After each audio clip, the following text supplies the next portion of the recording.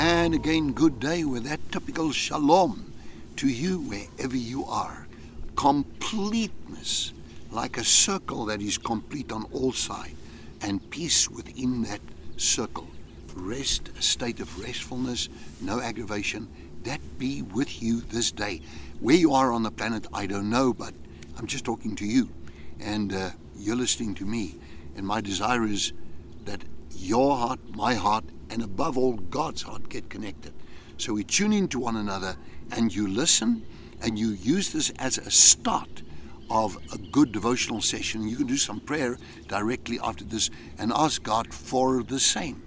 I spoke about the anointing of the Holy Spirit, how I discovered this enormous difference. Let me talk a little bit about the anointing. 1 John 2:20 and 1 John 2:27, I think of 1 John 2:20, says you have an anointing of the Holy One. That word anointing, by the law of first mention, is a word which we'll get into. I want to read you a scripture that you can see what I'm talking about. But just to say this to you, that one of the first things that happened to me is that I got filled with the Spirit. And what used to use a world expression, rattle me, what used to cause me to be disturbed or cause me to be uncertain, like in a word I often use these days, the word quandary. A quandary means literally to be like flabbergasted, don't know what the solution is, don't understand this thing properly, don't know which step to take next. And you're always in that state of quandary without the Holy Spirit. But when the Holy Spirit came into my life and I started praying, I looked at things that were up to there, I would say hitherto, they were problematic. And they were like, you use another word, a conundrum. It's really something that's like a twisted ball of knots, and I don't know how to untie all of this thing. It's just a string of that's all intertwined, and it's messed up because it's so interwoven. And when you have a conundrum, you have a problem, in other words, and a severe problem. And it could be problems. But when I started praying, one of the first things I need to tell you about is I became aware of the authority of boldness. You know, I used to sit in the church, and I got filled with the Spirit of God.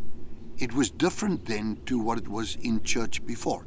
In church before, I had this thing about going to the church and attending a prayer meeting. So I go to the prayer meeting and I sit in the prayer meeting, and normally the pastor would say in that particular church, little church towards Brixton in Johannesburg, called Universiteitszig, and university site, because by the university, or university view, if you will, that was the name of that church. And this church, there I met the Holy Spirit, the third person of the Holy Trinity. I received Jesus with great submission and surrender in my life. Now I was ready to move to the next level.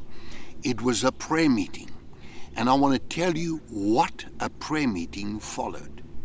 Let me tell you about that tomorrow. In the meantime, maybe pray for you also. Heavenly Father, in the name of Jesus Christ, I pray this person watching me now will have an enormous infilling, baptism of the Holy Spirit. And if they feel there's a language that they don't know that's on their tongues, wherever they are, just do it, speak it out, because the Bible says the mind will remain unfruitful in 1 Corinthians chapter number 14. So just let it go and speak it out, and you'll see for yourself how that God begins to have you talk in tongues. The gift is for you, for your children, those who are afar off. And so let's just pray. Father, fill this person with the Holy Spirit and power now in the name of Jesus Christ. Amen.